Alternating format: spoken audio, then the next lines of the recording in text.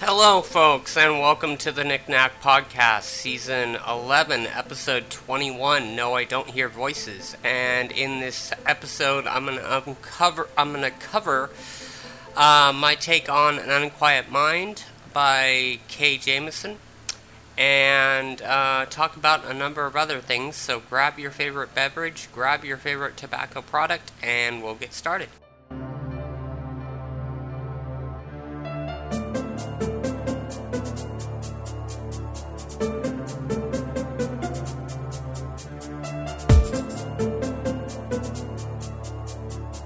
So, An Unquiet Mind has. I got knowledge of that book through this abnormal psychology podcast that I've been listening to, which I linked on the show notes for the last show, and I will link again. You can get the show notes at knickknackjack.net, NICNACJAK.net, November Indio Charlie, November Alpha Charlie, Juliet Alpha Kilo November Echo Tango, and the notes will be available to you. So I read An Unquiet Mind by Kay Jameson, and boy, what a ride that was. She describes mania quite well. A mania that I thank God I've never experienced. I've certainly experienced hypermania, and some derivative of larger mania than hypermania, but I have not experienced mania with psychosis. So that's why I titled this episode No, I Don't Hear Voices, because it's always been kind of an internal check in my mind with lots of stigma attached to it. Whenever I've gone into get psychological services, and you get the question, do you hear voices that others, don't report hearing? And it's like, no, I don't. I've never heard them, and, only a crazy person would hear voices, would be my internal monologue thinking about that question. But, we need to take the stigma away from phrases like that, because apparently mania can come with psychosis. And, of course, schizophrenia, for as for that disease's case, it most times, if not always, comes with psychosis. And just because you experience psychosis doesn't mean that you're cuckoo for cocoa puffs, or whatever other derogatory term you might want to use. So even my own internal monologue, I've got to watch that, because I suffer from mental illness. I know a lot of other people that suffer from mental illness, and you don't want to be shamed by being the target of such strong and dismissive language. So we've got to be careful with what we say about that. And Miss Jameson says that she prefers the term manic depressive over bipolar, because she feels like it describes the experience better, describing the two poles, as it were. I remember hearing the term manic depressive as it was brought up in my childhood, and manic depressive was the official term at that time. I'm that old. Now bipolar is the official term. I don't have any strong emotions one way or the other. Bipolar is the term I use because that's what the DSM-5 calls it, so I'm just following the standard there. But I don't know, the fact that she carries some emotional connection with the terminology is interesting. It does become, the diagnosis does become a part of your character and a part of who you are. And she talks a lot about, the process of coming to terms with the diagnosis, first denial, then, okay, I'll accept it. Now, doctor, what do I need to do? Oh, you need to take prescription, and here you go. And then you go through this process of, no, I don't want to take the prescription. It's not for me. This is not right. And then, there are obviously lots of people that struggle with that process for years, not wanting to take the medication, or maybe you can't afford to get the medication. Whatever the case may be, you go through what it's termed clinically as noncompliance. Sometimes, if you're lucky or if you're um, determined enough, you can get through the non-compliance stage and actually see what the treatment does for you. In my case, I'm still at that process where I'm seeing what the treatment does for me. It's an ever evolving process. Kay Jameson kind of depicts it as, having some evolutions throughout the course of the book, but for her, once she found lithium, that was what did it for her, and it was just a matter of adjusting the dosage of lithium to give her a happy balance and some sense of homeostasis within the mood cycling. Um, but she also had other things going on, relationships throughout the course of the book. The thing that stood out for me about Kay Jameson and her book and her account was the fact that she was able to get through her undergrad and her PhD and practice medicine in the psychological field while being bipolar and while being bipolar with having episodes of psychosis.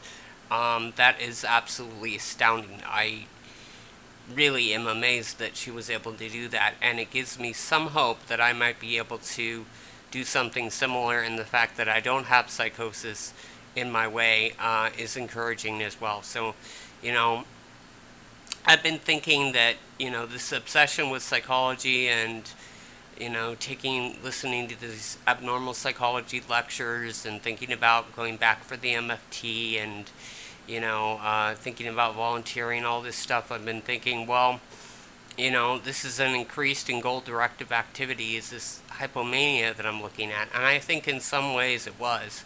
I've now moved past that a little bit.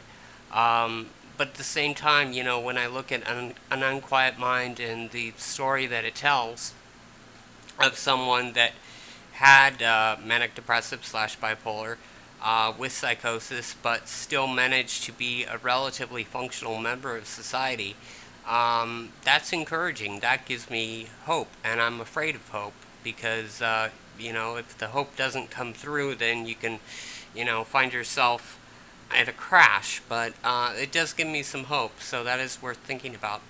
Um, she also has many interesting relationships throughout the book. Um, kind of, has a relationship that started with her first husband. I think that it started before she got sick.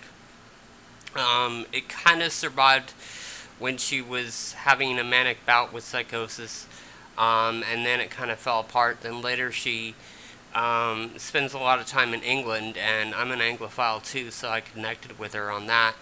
Um, and she meets this guy David, and David unfortunately dies, and she has to deal with her emotions surrounding that. But it's all, she comes to an acceptance while spending time in England, and the effect this has on her is really interesting.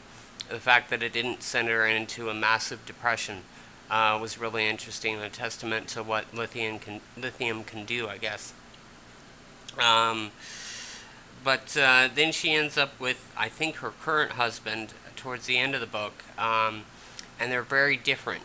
They don't complement each other, and it's kind of interesting that he doesn't necessarily understand all her passions, but they connect on a level that's sufficient for what seems to be a healthy romance. So it's interesting having seen her gone through relationships that were very emotional, very emotion driven, and very connecting on between the two people. Um, uh, you know, sameness attracts sort of type of relationship, and have that be what drives the relationship to kind of an opposite, uh, being with somebody opposite of you, and have that work. And then, of course, towards the end of the book, she comes to some sort of level of acceptance. And from what I've heard, she has several more books. One of them on the association between creativity and bipolar disorder, which I'm very interested in. because my psychology Psych 101 term paper way back in college was on creativity and its association with mental illness, because I think there are a number of other illnesses besides bipolar that uh, have an effect on creativity. And if you look back on what I term self-actualizers in the past, I think they have a strong link to what we term and think of as creative individuals, because to be abnormal in an abnormal psychology terms, you have to have some impairment in functioning that's unique, that makes it so that you struggle to confine with the norms. But equally, to be creative, to think outside the box, it may just take being what some would consider mentally ill in order to be able to think creatively and to challenge what is thought of as the norm and what direction society should be taking. So I do think that's interesting, and it warrants more study. And in the texts I've read, there is some mention of it in a number of places.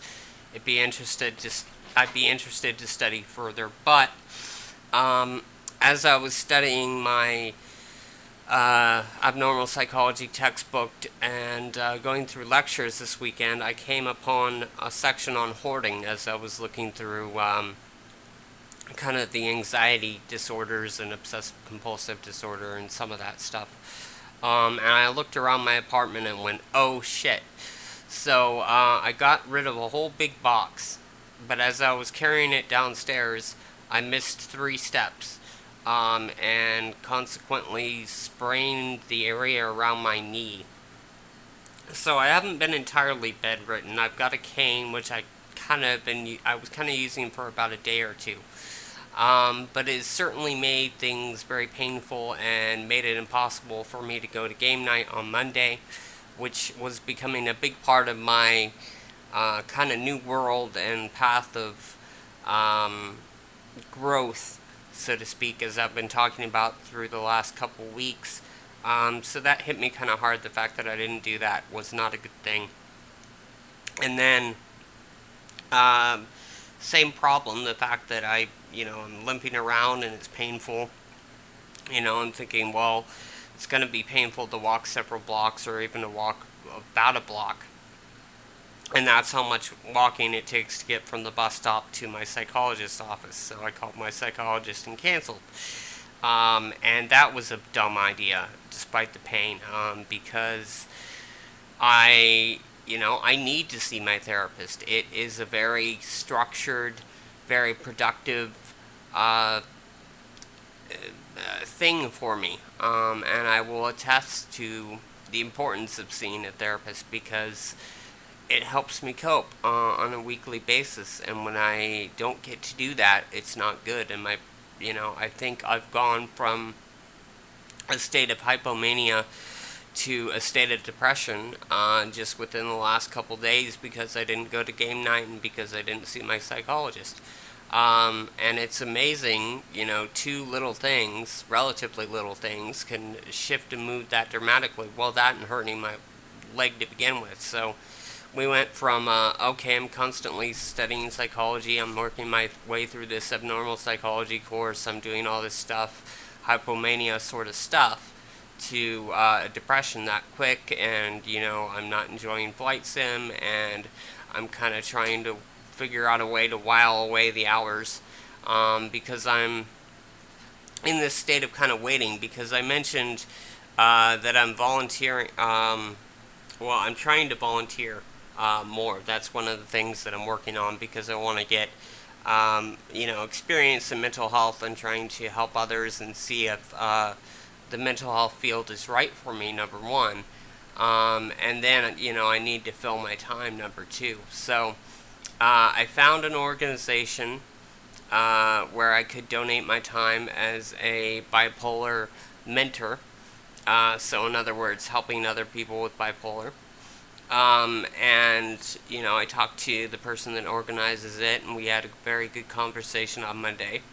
Got me thinking about a lot of things. The primary one of which is I have a lot of experience with the disease or illness or whatever term you want to use.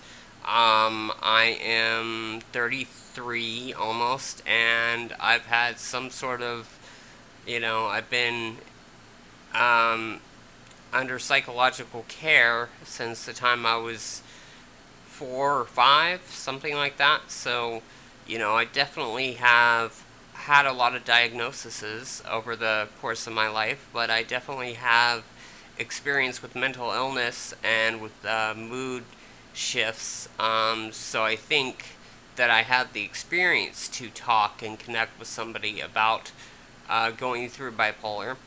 I think I have, some coping strategies that have worked for me. Things like doing this podcast, which is a form of, writing a journal or keeping a diary. That's a good coping strategy. Another good coping strategy is doing things like game night, getting out more, making sure you have a good social support network. Um, and of course, there's the obvious one, the one that I keep avoiding doing, but having a full-time job or something that occupies your day. Volunteering. That's very important because it makes you, one, it fills your day with something. And two, it makes you feel like you're connected with something. And most people's relationships, as I was talking to my therapist about recently, most relationships are established through work. So that's another important kind of way that people connect with each other. So, if I'm giving advice to somebody and they're saying, well, gee, I'm depressed, I'm not feeling very good, I'm having a hard time getting out of bed, what are some things I can do? Well, I might say, okay, well, see if, one, just try and do small things, try and make sure that you are able to get up and go to the bathroom. If you're bedridden, that you're able to go to the kitchen and make some food. If you're bedridden, start there. But then, second thing, you really should be in treatment. So make sure that you're going to your therapist's office once a week if you can. Possibly go out and, see if you can find a support group that helps. So I might give them advice along those lines, recognizing that I don't always follow the advice myself. And I think I could competently do that. But I also kind of wonder what are the limits of the advice I can give.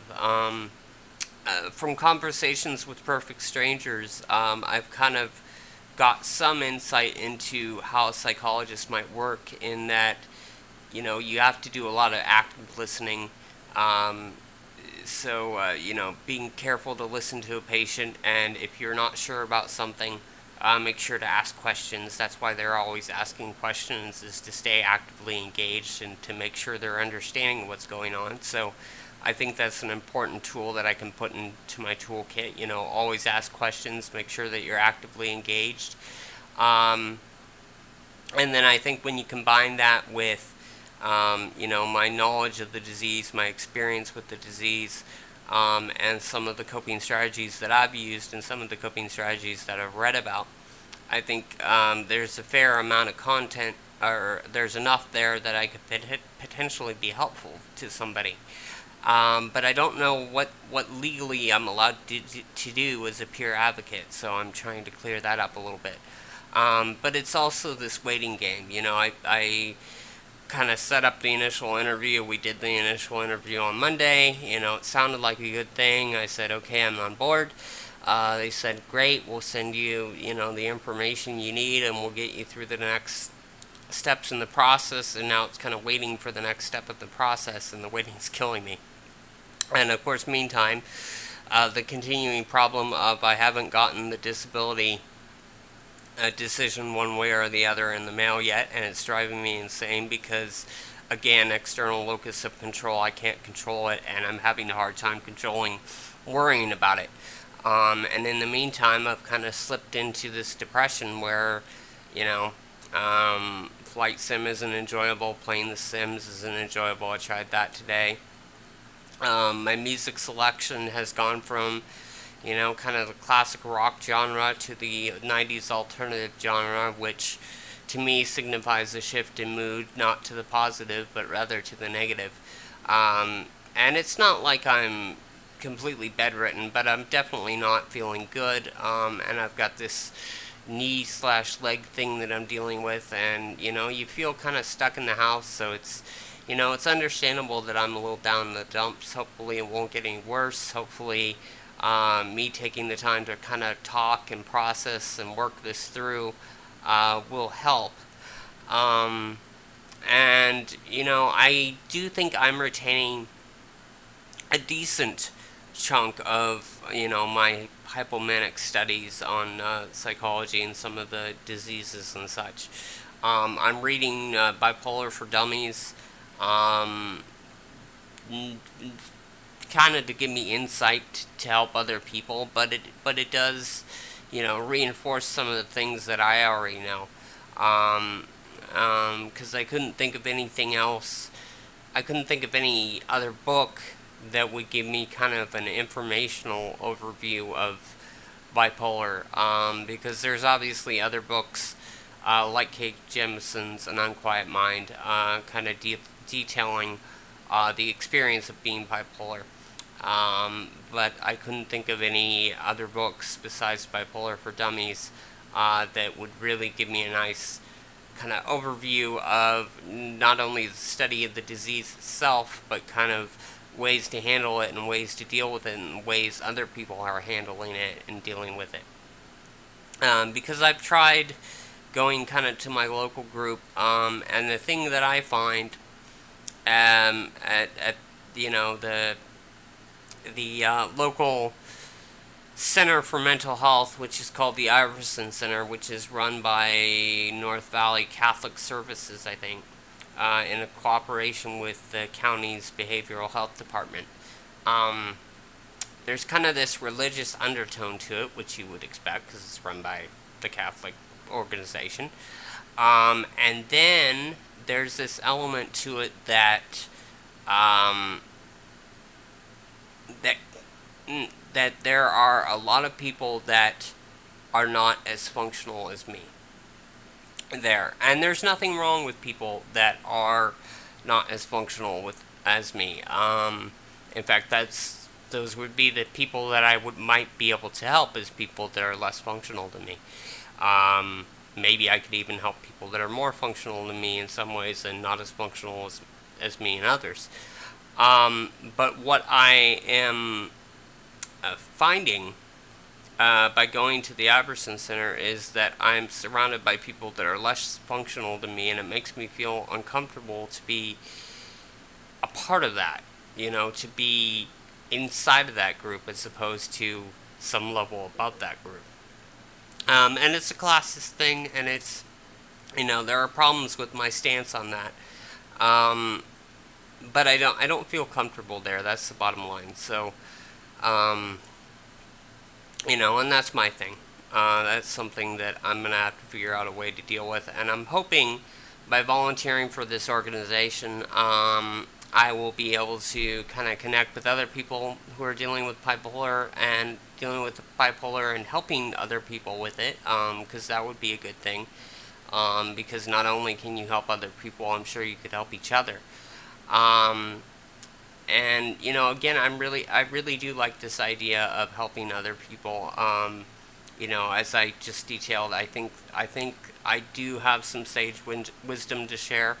Am I always in a great place myself? No. But if there's anything I took away from An Unquiet Mind, it's that you don't necessarily have to be in a good place yourself or a great place yourself to treat other people. Because here's Kay Jameson going through and treating other people while she's dealing with bipolar, and I'm sure there were times when she was depressed and she was still treating patients. The times where she got extremely manic, those were the times that she ended up in the hospital and obviously wasn't treating patients then. But she was still able to treat people while dealing with the illness, which makes me believe that one, I can help people despite, regardless of where my illness may be, as long as it isn't too extreme in the depressive end or manic end. Um, so that gives me some confidence. And then again, the fact that she got her doctorate and she was battling depression the whole time, mania the whole time. That gives me a little bit of hope. So I want to try and focus on the hope aspect of that as much as I can, because I'm going to need it to get through the recovery of this leg slash knee injury, and then just waiting for kind of the next step in the volunteer process.